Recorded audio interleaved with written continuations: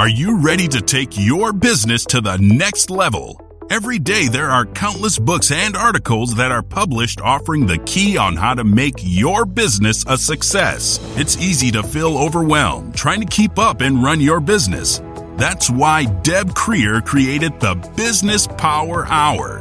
Keep up on the latest trends, best practices, and techniques for how to make your business a success. Let the Business Power Hour do the heavy work for you. Good morning, good morning. I am Deb Creer, and I am passionate about giving professionals the tools that they need to make themselves and their businesses as successful as possible. And today we're going to have so much fun because we're going to be talking really about how to make your business successful, how to have a mindset that's going to help you make your business successful, how to survive, even starting the business, or more importantly, what happens when things get a little bit tough. And so please join me in welcoming our guest today, Terry Ogburn. Welcome, Terry. Well, thank you, Deb, for having me on your show.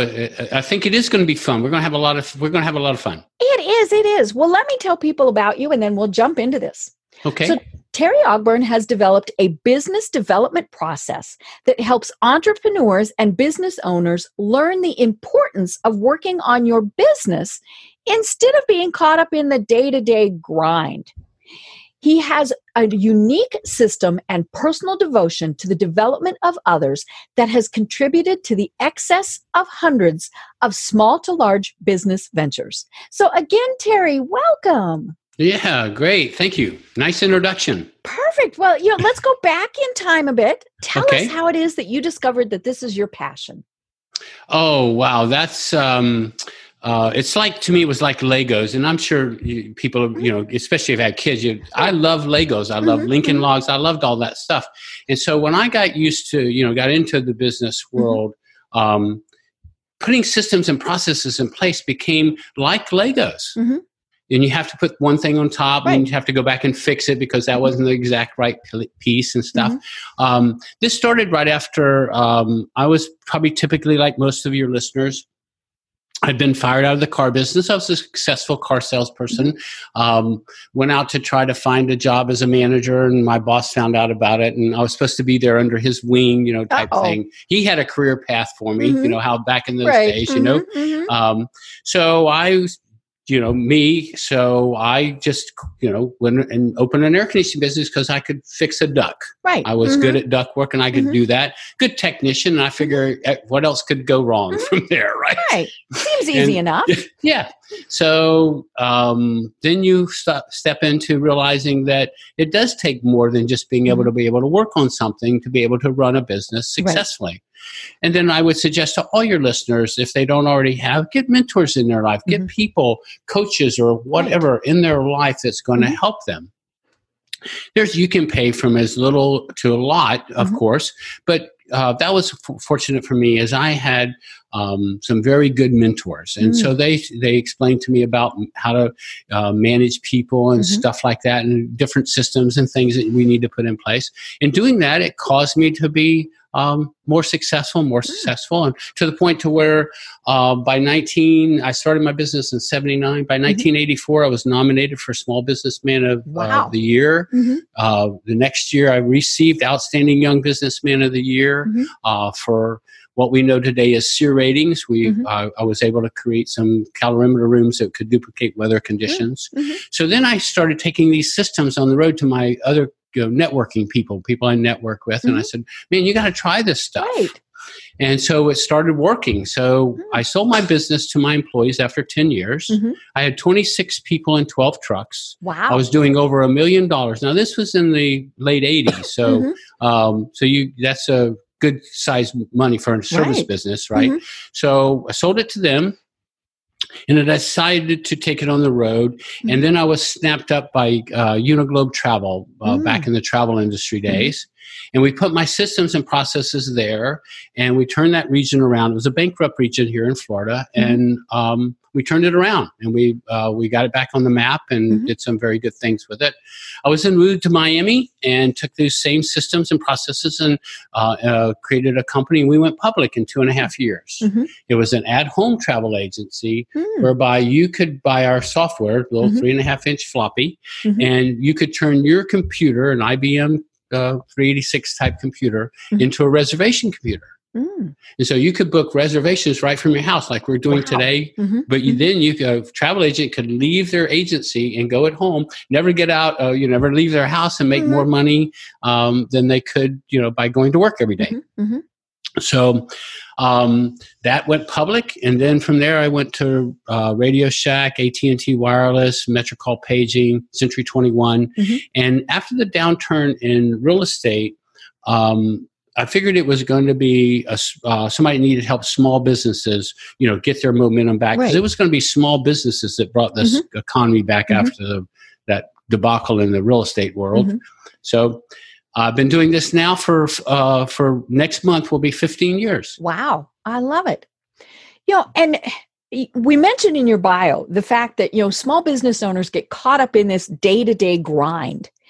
And I think that's so true. When I talk to, other business owners, other entrepreneurs, it's just this constant, okay, we have to do this. We have to do this. What was that commercial? Have to make the bread. Have to go make the bread. I think it was bread, donuts. Yeah. That was it. Have to make the donuts. Have to go make the donuts. And the poor little man got up and went every day at 4 a.m. He totally lost his passion for actually making donuts because it was the processes and things like that were so difficult. And I think that is what happens to a lot of us because we're insulated. We don't have mentors, as you mentioned, and we just think, I just have to do this. I have to do this. So what do you tell business owners who are kind of caught up in that day-to-day grind? First of all, let go of your ego. Wait, okay. You mean I'm not the best at what I do and nobody else can do it? Exactly. I describe it like when I'm taking on a new client, it's like, and most people can relate to this. It's like your first child. When your child is born and your mom wants to hold it and you're handing it off to mom. And you're telling mom how to hold the baby. And it bobbles a little bit and your heart throws into your stomach, right? And your mom's raised 5 kids. Right? And didn't drop anybody, hopefully. Right, yeah. So, and then even us, by the second kid, we're throwing them from 6 feet away. Take him, finally, get him. So when we start a business, it's like our own little baby. Right.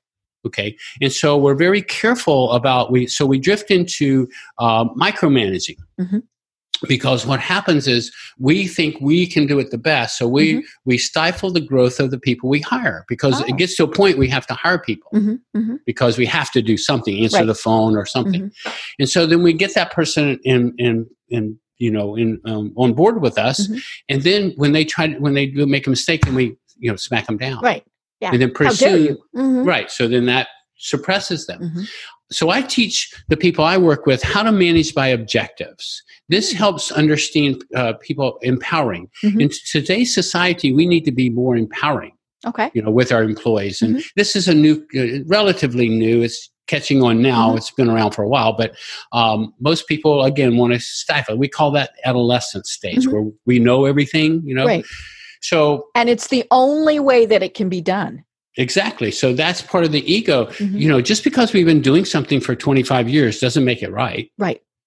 So when you learn to empower people by asking them to figure out what their job description is, and then I just ask them to do their job. They agree to do it. They should do it. And then give them room to expand. So managing by objectives would be, okay, so I come to one of my employees and like my assistant, I'll say, okay, Millie, when can you have this project ready for me? And if she doesn't give herself enough time, I will give her time. Well, no, I think with what's on your plate already, let's make it Thursday afternoon. Would that be okay? And how about if I check with you on Tuesday just to see how you're going? See, that gives the employee a chance to relax and do some good work. Right. Sometimes they'll do better work than you do.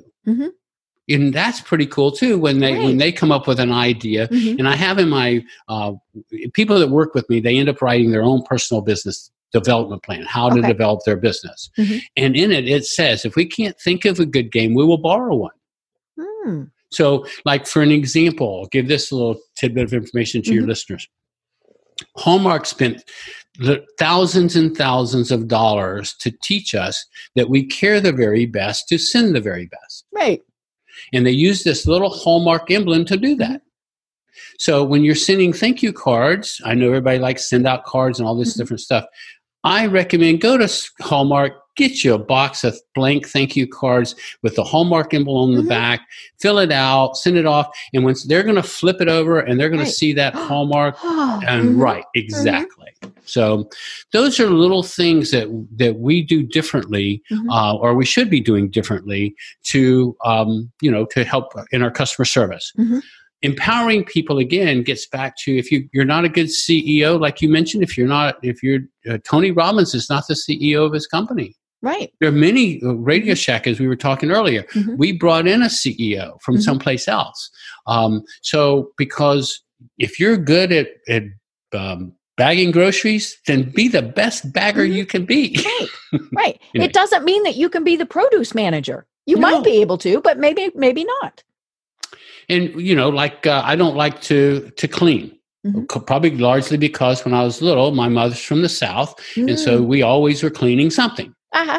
But I can hire somebody to come in and clean, and then I can just, coach with a client and make that money, back just that quick, So do what you like to do and let somebody else do the stuff you don't like to do. Right. And that's what's so important about this is, we started our business, whatever it is, because we were good at something, and when we get caught up in that day-to-day minutia, then we're not doing what it is that we want to be doing. And, and so that's why if you are hiring it done, whether it's an employee, whether it's a VA, whether it's a consultant, whatever it is, then you get back to being able to focus on what it was that was your passion for starting that business in the first place.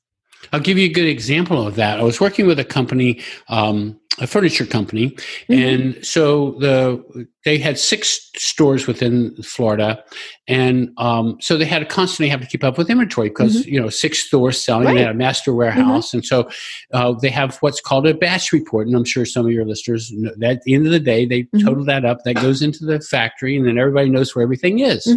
Well, this one lady just could not do the batch report. Oh. It just wasn't, she just wasn't computer savvy, and that just wasn't her thing. But you know what she'd love to do? Open the store.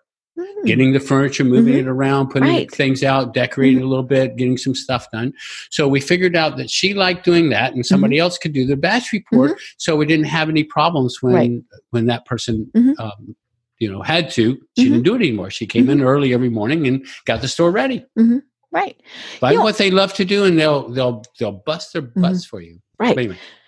And I think what is hard sometimes for a business owner is being flexible like that, and saying, okay, you know what, you're better at this than that. So let's adjust. Long gone are the days where we had the job description, and you'd better fit that job description or else. And I mean, we were the square peg going into the square hole, and most of the time that didn't work. It seems like, every once in a while you had somebody that really was, but for the most part, what ended up doing was and other duties as assigned. That was where their sweet spot was.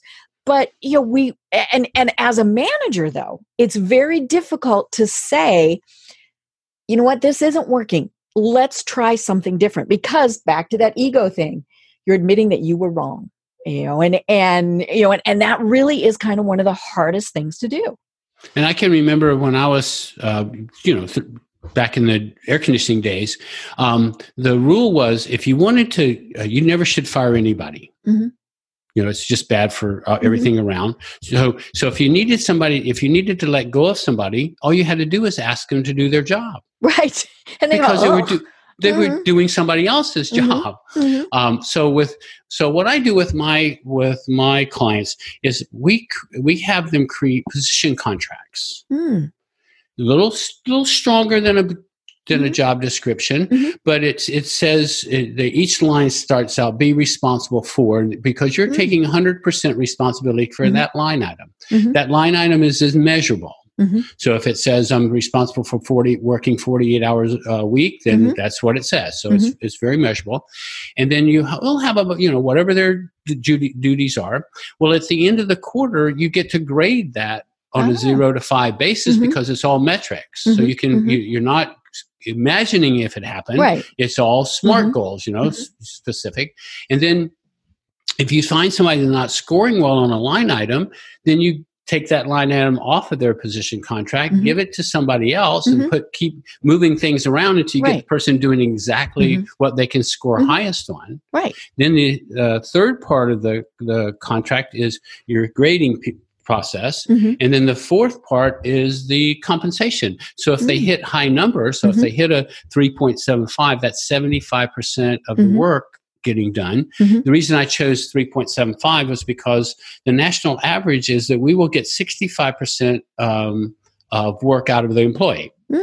Other than a corporate worker, somebody that has to be on a showroom. I mean, not a showroom, but a production floor. That. But small businesses like us, we're going to get about 65% of what the person is going to do for us. And so by 3.75, we're getting 75, and then you reward anything over 75. Right. Right. But you're already exceeding what the national averages are. They sign it. Now, the neat thing is when you're grading it, you and I would sit down, Deb, and we would grade it together. So you're grading me, and so you have a copy of mine, and I have a copy, obviously, and I'm going to be a lot harder on myself than you are. Right. So we swap papers, and then we grade, we talk about them, and we negotiate. Because it is a contract, so it's allowed to be negotiated. Well, I thought this. So if so let's say it was a kind of a loosey-goosey line item. Okay, so you give it first time, you give it, then you tighten it up. Right. You say, okay, well, if I need to be more specific, then I'll say you need to be here Monday through Friday from 8:30 to 5:30, and that's with a half-hour lunch. Right. Now we know exactly we're both on the same page. Right. And I think that's where it's tricky, because we want to empower our employees, our staff, our VAs, whatever they are. But at the same point, when it's too loosey-goosey, stuff doesn't get done. And I think that's been maybe the problem that's been happening, especially in bigger workplaces where, that empowerment and all of those various things, that was kind of the buzzwords. We want our employees to be in charge. Well, no, they still need to be told, we need you to do X. Exactly. Otherwise X isn't going to get done. Exactly. I work with a large boat company in the United States and work with their sales team. And first thing I want them to do is pull out their job description, because I know HR, I know their HR, I know we call it team support, I know all these people. So I say, okay, pull out your job, and they're not doing it. Right. As you said, they're not, last time I looked at that was when I was hired. Right.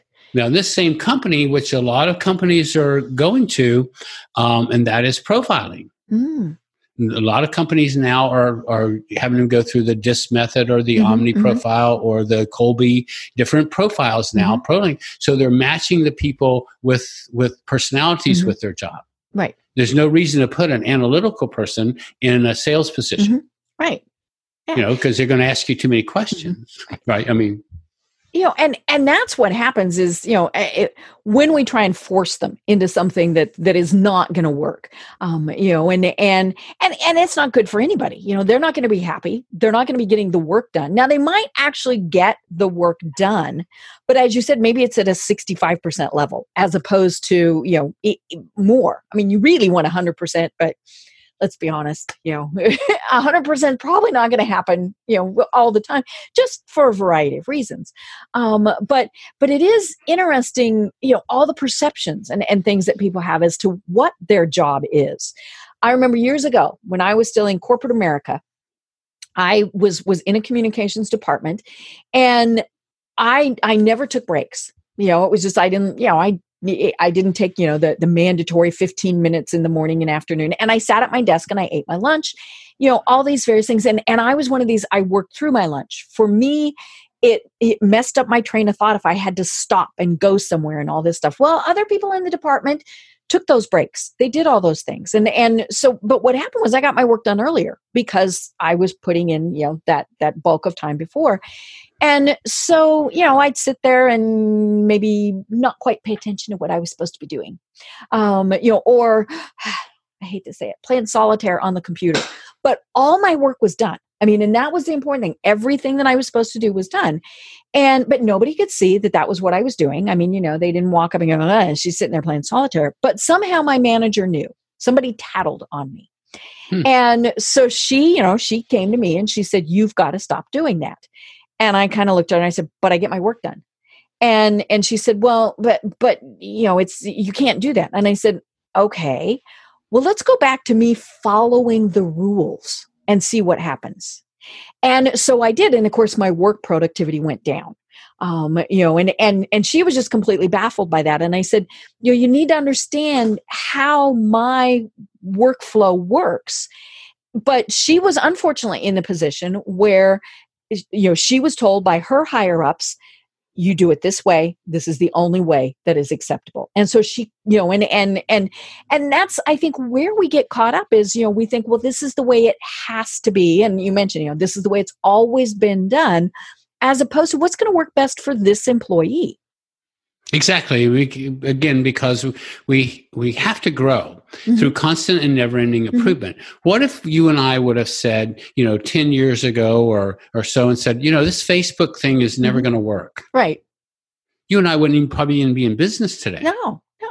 Because it would have been another one of those things that the internet took our business out of the realm. We're doing podcasting now, right? That's something new. It's relatively new. I know I know that I'm one of the creators to Podfest, and so we've only been around 6 years. So I know it's podcasting has been around longer than that, but now the movement is here. But that's because of Facebook. It all started with social media. Now we have Web 3.0, which is what you and I are doing now, is the video. Right. So yep. So we got to change, and we got to look for opportunities to change as well. What can we do better? What can we make it better? How can we do it better? Right. And it is hard when you're managing a group of people, to say, okay, this person can do it this way, this person can do it that way. And, it takes a special skill to be able to do all of that, because, clearly there are some employees who are going to work really well from home or with adjusted hours or something like that. And then somebody else is getting, well, wait a minute, how come he got to work from home? I want to work from home. And they're not the type of person that can work from home. And so it's a challenge. And it comes back to, the fact that then you're doing that, you're just managing all of that as opposed to doing what it is you want to do. So, Terry, how do we balance all of this? Well, you have to, like we're talking, it takes a business, from my viewpoint, let's put it that way. You need to have a business development plan. And now this isn't a funding plan. This isn't a business plan like the banks want you to have. This is just a fundamental, mine is 5 pages long. It's just a fundamental 8 steps that take you from point to B. And I'll just run over them real quick for you. Okay. The first step is you have to have a primary aim or a goal. Right. So so we set up your goal, and then we put an affirmation to go with it. So it all ties in together. Like you'll become ethically in your commit to excellence. That a nice little thing. Right. Then we have a step 2, and step 2 is your principles of strategy.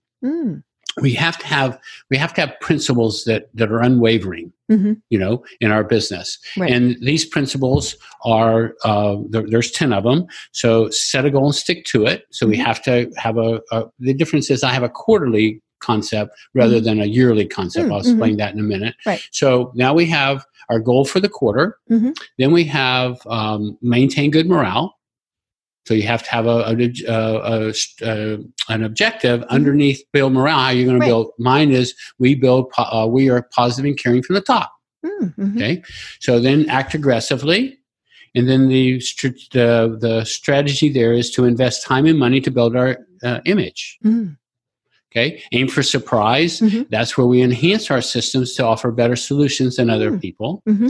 And then we have accumulate our forces. We got to bring them together. Mm-hmm. Okay, so we got to do that. Then we got to make sure they're secure. So we do that through position contracts and make sure they understand the marketing plans and things that we have, the little things we have to do. Then you have using your forces economically. So we can do inbound marketing as well. We're doing outbound marketing up on step 3. or number 3. So now we can have some inbound marketing. Then we have coordination, which is training. Then you have to have a communication section where you got outbound and inbound communications. And then you have to have a principle called simplicity. And that is where we make everything simple. And a lot of people misunderstand that simple and easy are two different things. Right. Right? You can make something simple, then it becomes easy, but you can't take something easy and make it simple. It's just not going to work. So step 3 is our organizational strategy. In my organizational chart, I turn it upside down and make the customer the boss. And then your frontline people are the people who you empower to solve as many problems as possible without bringing in the middle management people. Because when you bring them people in, now you got 2 salaries. You're paying, you're paying the one, and then you're paying that one to figure out. Our middle management people should be working on the business, figuring out the systems and processes that prevent them from being bothered. And then you have your upper level people, your C-level people. These are your visionaries.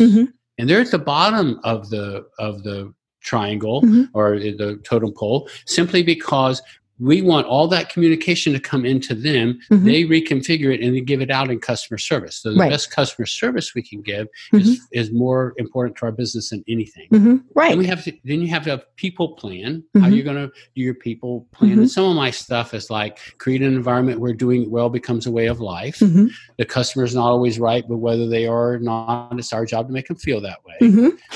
Then we have some rules of the game that we add into it. Then we have a management strategy. Then we have a system strategy, and then we have a marketing strategy, and then we have a service strategy.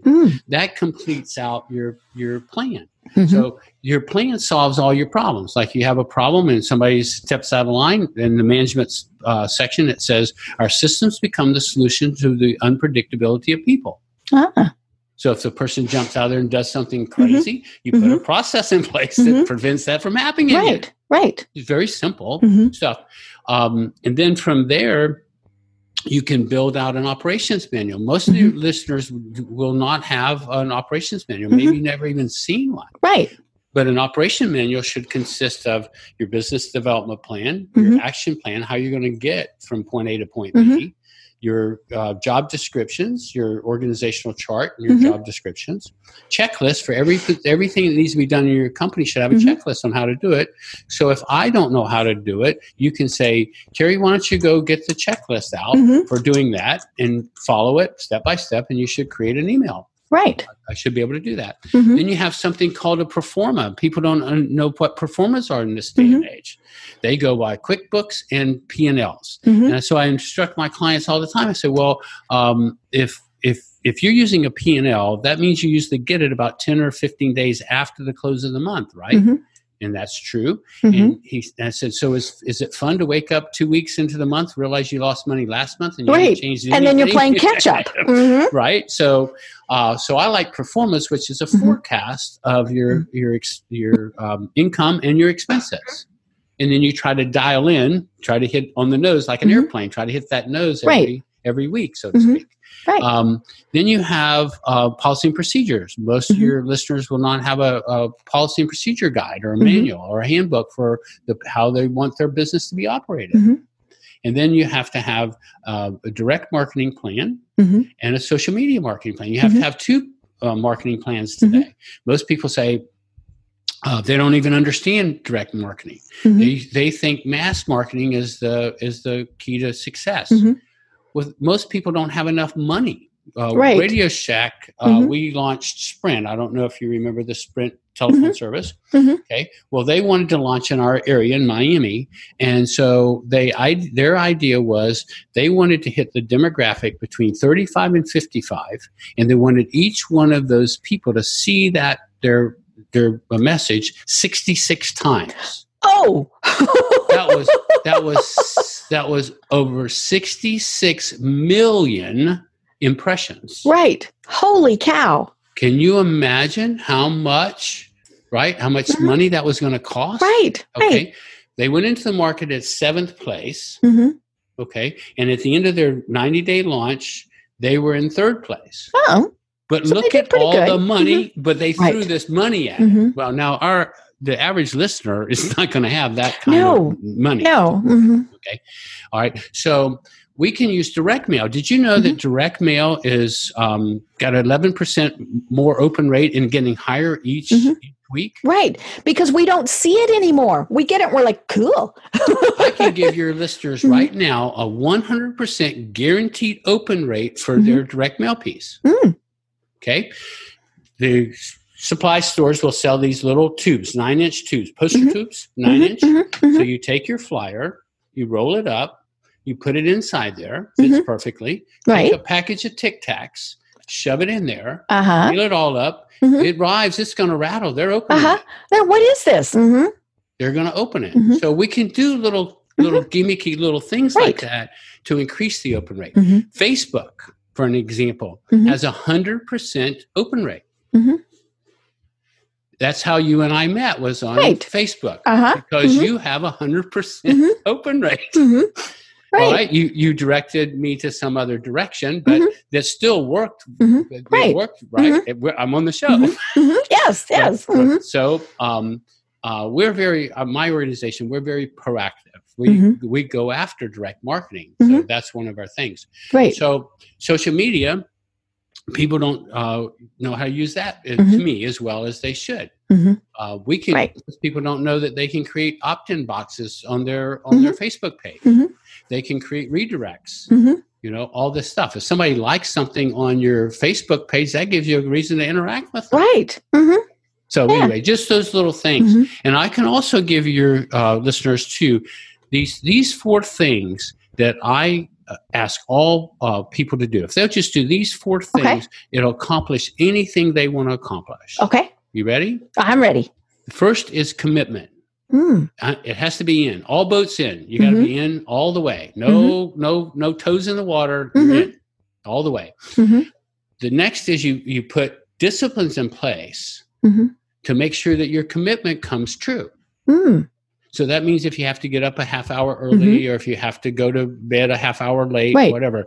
We were talking earlier about clients, and my vision was that there was a hamster wheel, right? They just get on this hamster wheel every day and then they jump off. And you also talked about 100% getting 100% of your employees. Well, you do get 100%. But the reason is they put in 80 hours. They get 100% of the work done. They need to get done, but they could do it in a better time frame. So better disciplines in life will help us through time management. Right. No playing solitaire. Exactly. The other thing is you make the decisions that you make. They have to be, good decisions. So I'll give every one of your listeners right now permission to procrastinate on anything that doesn't take them towards their goals. Oh, okay. They can procrastinate on anything as long as it's not messing with their goals. Okay. And then the last thing, which is the most important piece of this puzzle, and that is visualization. We think in pictures. So if we relate in pictures, then put pictures in front of us. Vision boards do work. Right. There's no doubt about it. So all we have to do is visualize ourselves already in possession of the better time management or the commitment that we have. Visualize us having it. I have affirmations that I have my clients read. It's called a magic key. And it says they're going to become the most powerful salesperson or sales consultant or entrepreneur or CEO, whatever their job, whatever they're going for. We always want to be going for something. Right. So they have to repeat this affirmation every morning and every night before they go to bed. Right. So the subconscious can work on it. Right. Anyway. And that positive affirmation really is what is critical to all of this. Because especially when we're starting out, I mean, we've got a lot of self-doubt, and not only that, we have a lot of people who are telling it, really, you quit your job to go do, are you sure you're smart enough? Are you, all of these various things. So we have enough people being negative at us. We have to be positive ourselves. And so having those positive affirmations of, I am smart enough. I am skilled enough, whatever it is, we have to, and it's not a question. It's not, I am skilled enough. It's, I am skilled enough, or however, whatever your affirmation is. I'll give you 4 things now along that subject. Okay. The first is we need to have a burning desire. Mm-hmm. Okay. Now that burning desire is not good unless we have it backed by a definiteness of purpose. Mm-hmm. See, if we don't have a strong enough why, we'll never get what we want. Mm-hmm. It's just the way our brain works. You'll be back to that procrastination thing. Right. Mm-hmm. Because if we don't, if we don't have a strong why, we just won't get it. Mm-hmm. I work with clients and I'll say, okay, how much money do you want to make this year? Mm-hmm. And they'll say, oh, I want to make 200,000. Okay, great. What if you make 150? Well, that'll be okay. What if I make 90? Oh, no. 90 is not a number. Uh-huh. Okay. So we have to close the gap between that 110,000. Why are we getting that 110? Right. Well, I'm going to put it in a savings account. No, you won't, because you haven't put any money in savings already. Mm-hmm. Mm-hmm. Okay. So we got to connect it with something strong. Mm-hmm. Okay. Then I add one thing to that, and that's, what does that outcome look like? So you have you have an objective, Mm-hmm. you have a why, and you have a result, all tied Mm-hmm. together. Mm-hmm. Next, number 2 is you have an action plan that causes that to come true. You have to put steps in place. You have to have goals. It just doesn't magically happen. You have to work. The movie The Secret was a great movie, and I do believe in the universe, and I do believe the universe will reward you for doing good. But you have to put in effort. Mm-hmm. It's not going to fly over and just drop in your lap. I can't just go, I'm going to be a millionaire. I'm going to be a millionaire. And have it happen. Wouldn't that be great?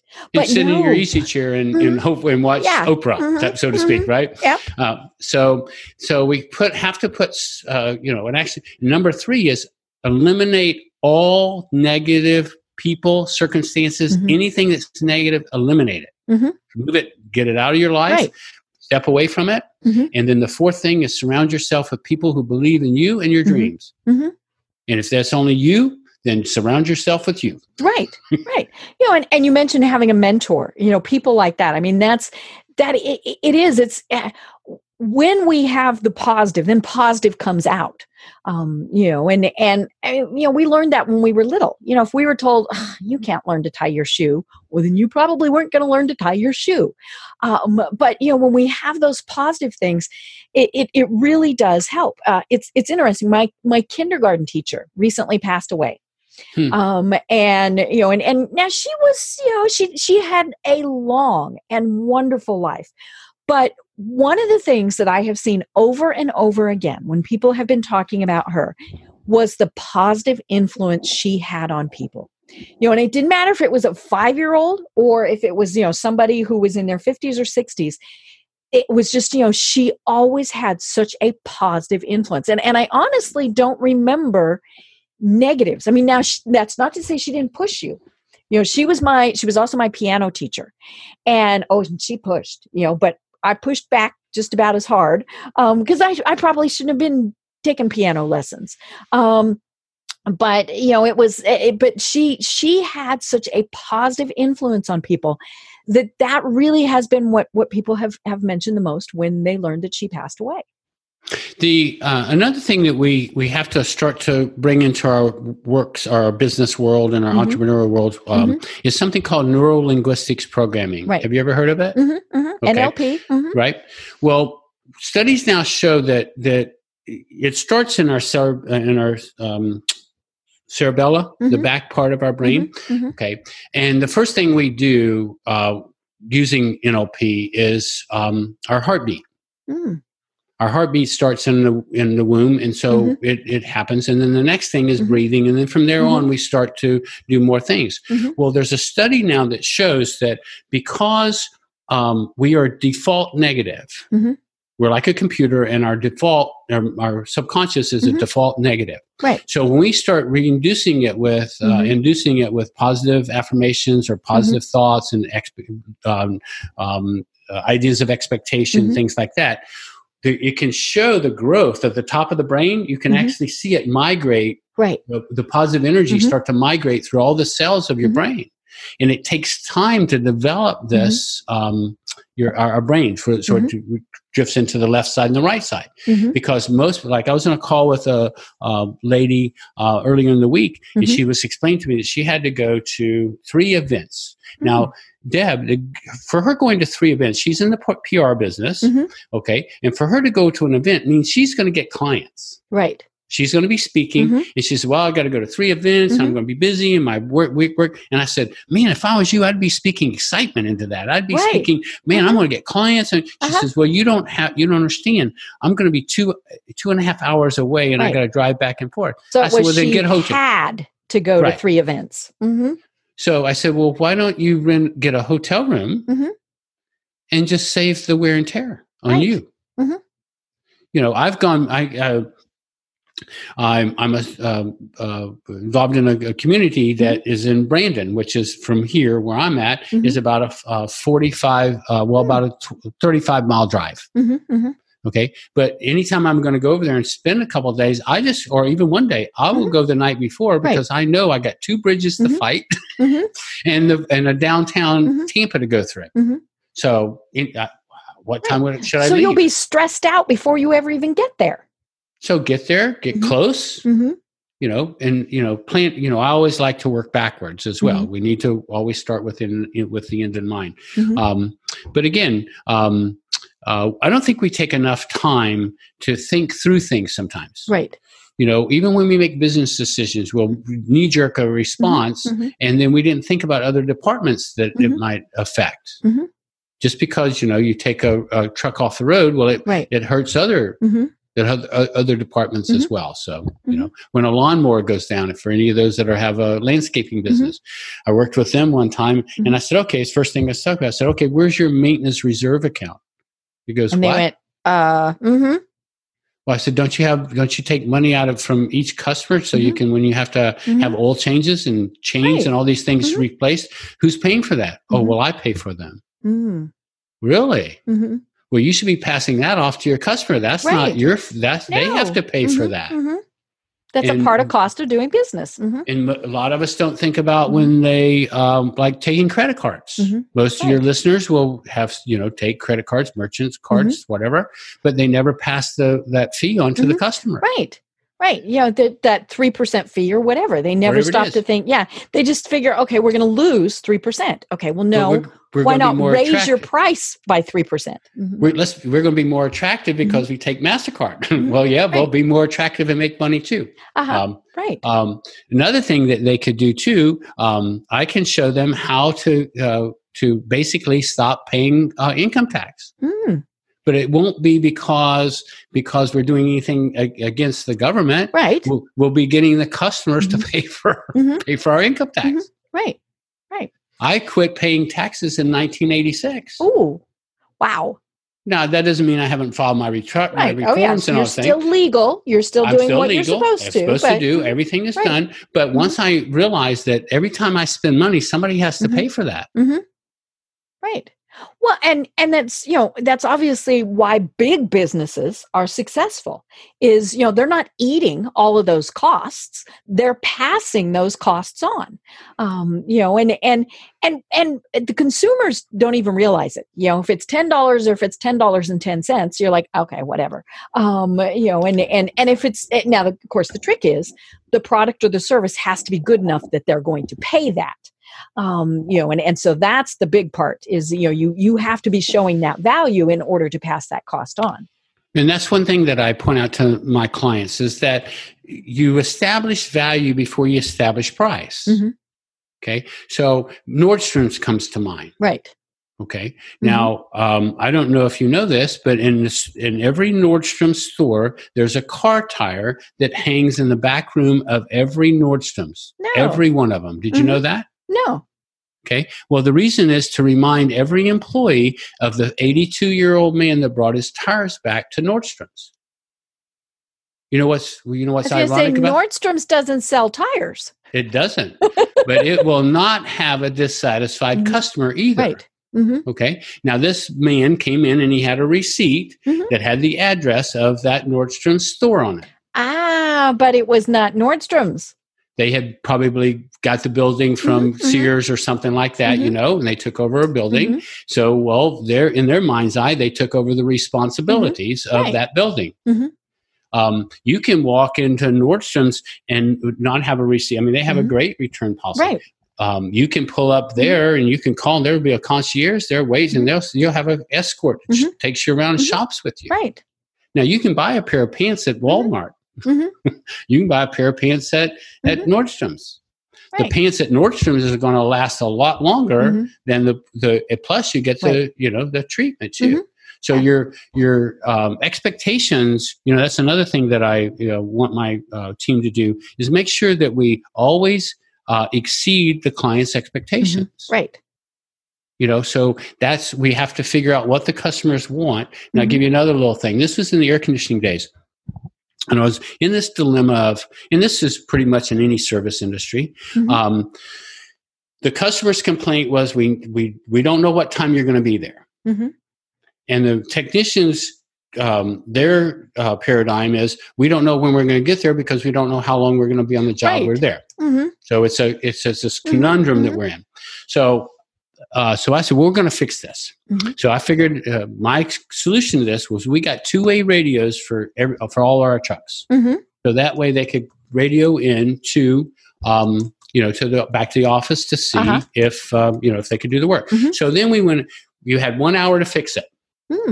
If you couldn't fix it in an hour, then you had to get permission to fix it. Oh, okay.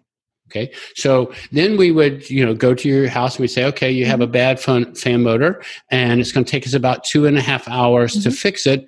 And then the question would be, when would you like it to be done? Right. We're not going to do it right now, but we'll schedule it.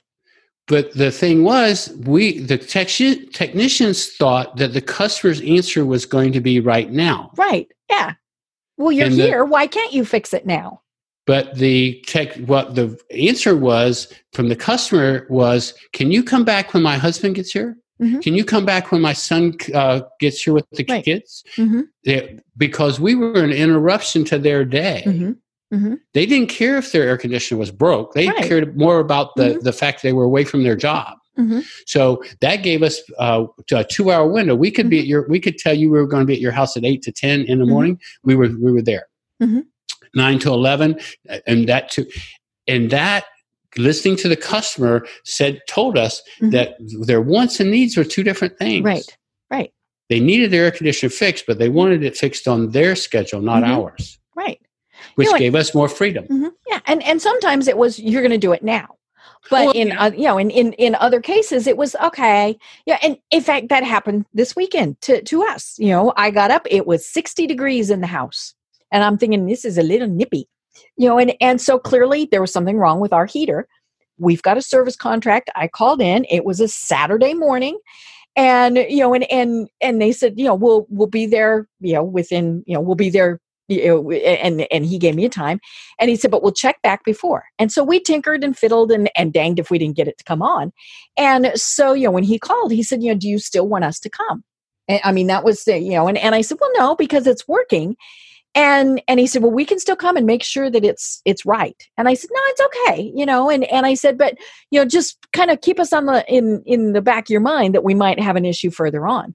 And so, yeah, it was back to my choice. If I'd wanted them to come, they would have come, but, it was like, nah, but yeah, when you give people that choice, they like it so much better. Exactly. And then you can think of other things to do. Like what we did was we knew that the customer was, when the husband got home or somebody was going to come, they were going to say, go look at it. Okay. Now we know from the technician's point of view that they take screws out. They don't always put all the screws back in because we know that we only need these 4 screws. We don't need all 12 of them. Right. So my crew, their responsibility was to replace all screws, brand new, and wax the unit. Make it look nice. So when the customer comes around, he doesn't know what he's looking at. However, it looks good. Right. Yeah. And it's interesting how, that as you were saying, how that perception comes about. For some people, it didn't matter that it didn't work, but it looked nice. And we see that all the time with, the brand of car. It might not be real reliable, but it's a Mercedes, or whatever it is. It's what is in the customer's mind. And so that comes back to what you were saying, a while ago, that your org chart, the customer is at the top. Because ultimately, that's what you have to meet. If you're not making the customer happy, it's not going to matter what you're doing. If nobody's paying for it, really doesn't matter.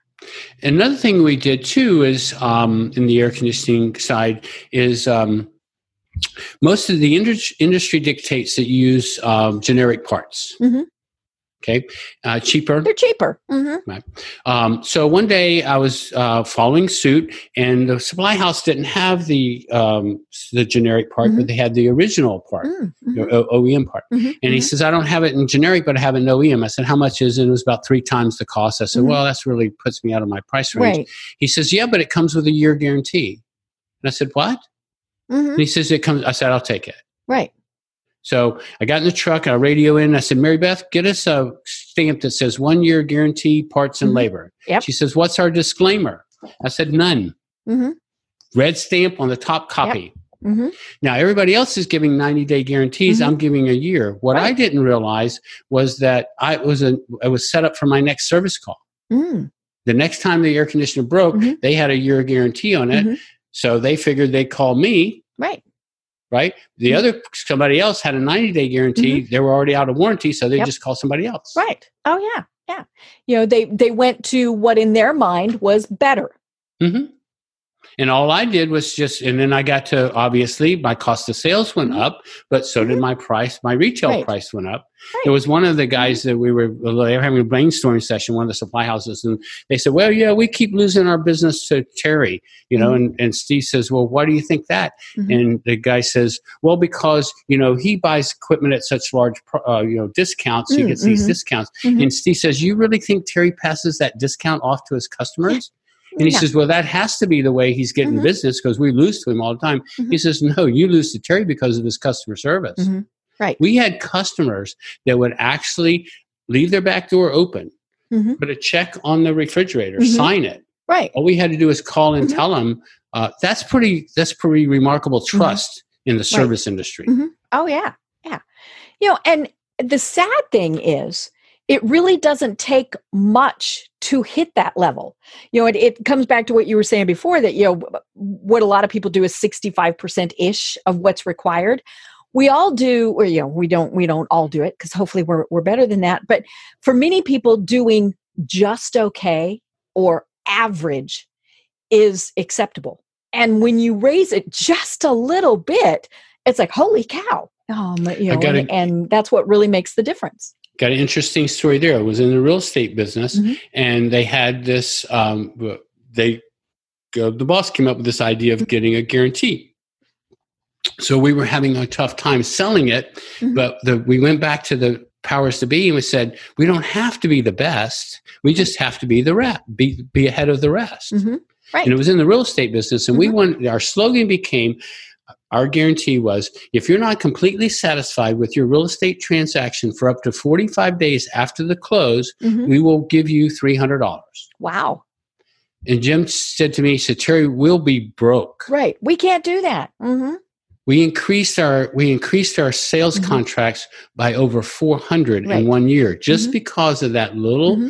and we had to pay out 19 checks mm-hmm. that year. Yeah. That's a fair trade, 400 mm-hmm. new contracts for $300 type mm-hmm. thing. So just, and one of my things is, study what others do mm-hmm. and do it better, mm-hmm. or do none of it. Mm-hmm. Sometimes you can just eliminate mm-hmm. stuff just simply because it's outdated. Mm-hmm. Right. Oh, yeah. Something that isn't outdated mm-hmm. is thank you cards. And I think we've gotten mm-hmm. away from sending out thank you cards mm-hmm. to for anything. Right. Somebody gives you mm-hmm. a nice experience at the dry cleaner, mm-hmm. send them a thank you card. It's mm-hmm. okay. Right. Yeah, I do. I order online those meal kits. It comes with all the little PC parts, and then you cook dinner. And the one that I work with here in Atlanta is one that local sources. So it's not one of the big chains. It's one of the smaller ones that is just Atlanta based. And every once in a while I get a little thank you gift and things like that. But I got a handwritten thank you card. And I don't even know if it had anybody's name on it, but it was just, thank you so much for being a client for, X number of years. What do? I take a picture of that. I post it on Facebook. I tag them because I was just like, oh my gosh, look at this. Isn't this so cool? And, and it was probably one of these things where, somebody said, we're going to order pizza. We're going to sit around and for an hour, we're just going to write out these cards. Here's the template. We're just going to write them all out. And then they sent them. But I was impressed. And it is hanging up here on my bulletin board because you don't see those. It's exactly what you said. We don't get thank yous anymore. So when we do, and when it's clear that it's a personalized one, if it's, then it's like, holy cow, how cool is this? We established that in the air conditioning business in my company. We had thank you cards that went out, and back then it was not being done much at all. But I had a specialty card that would fit into a number 10 envelope that folded this way. Okay, and so it had a football player on the card, and a ball was flying through the air, and the word thanks was flying in the same arc. My company's name was Buccaneer after the Tampa Bay Buccaneers, so it was Buccaneer. And so inside of it says, for throwing the business my way. Oh, that's cute. And then my name. And then, so my assistant, she was to hand address those envelopes. I just signed them. I didn't have to put any words in. And so she would stuff them and every customer would get one. So one day, and this time I was still doing some service calls, not many, but some people would request me. And so I come in one day and Mary Beth said, Terry, you got 4 calls today. And I said, okay, let me see them. Let me put them in my schedule, work them in. So I show up at this lady's house and she opens the door and she goes, "You're not Terry."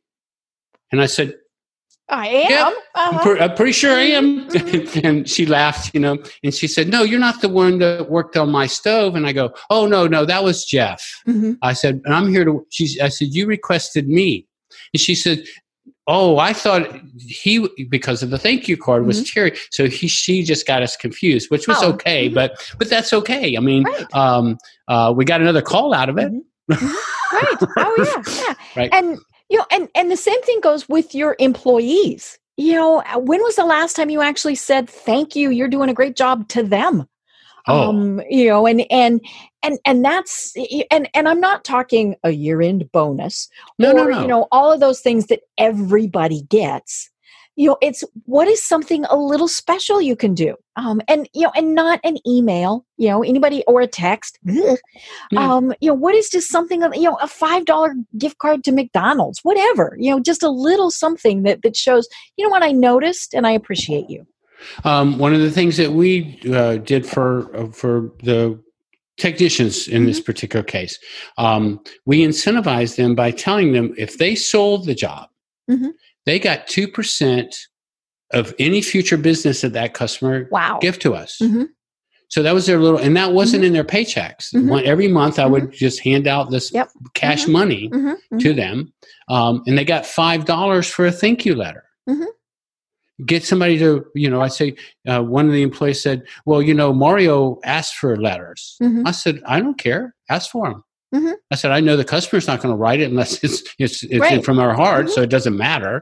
Okay. But I don't mind paying $5 because we had flip charts back, flip books, So we put those testimonies in there. We could show you, oh, yeah, we got all these great testimonies. Yep. So just a little effort, just thinking outside the box, I'll give one little last tip. I know we're about to go here. In my world, a person should be spending 48 to 60 hours a week in their business, especially if they're just getting started. Okay. But the time block should be broken up into something like 2 to 4 hours in their vision side of their entrepreneurial side, their vision of where the company's going, working on their goals and, there's stuff like that. And then 6 to 8 hours in the managing of their business. This is the paperwork. This is your action plan. These are your things that you're doing to, stay focused on your grid there. And then 40 to 48 hours being the technician. And then also remember that being the technician in your business means that you're the bookkeeper, you're the accounts receivable. Right. You have all of these. You've got all those hats. And my suggestion would be that they go out onto Google and they Google those positions. So they understand what, if you're writing a check for a bill, if you're paying a bill, you are accounts payable. So go to accounts payable and find out what they're supposed to be doing and see and if you're have that job description. You mentioned those before. Right? And then if you ever need somebody to come in and do accounts payable, at least you know what they're doing, what they're supposed to be doing. Yeah. And you know that you've been doing it for 3 hours a week and all those various things. It can just be if you approach it from the 30,000 foot level, looking down on it, and like you're building Legos, like we started our conversation. If you look at it as if you're just building a set of Legos, you would know certain pieces have to fall in place first. Right.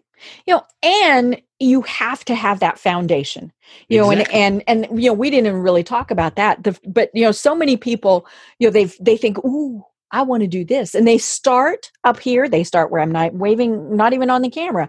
When they need to start down here, they need that foundation. And, those foundations take a lot of different, that's making sure your business is set up legally, all that good stuff. But you have to have that in place before you can do the higher level things. Or, it's at some point, you were talking about Legos. I was thinking about Jenga. Somebody's going to pull one of those and everything's going to crash down.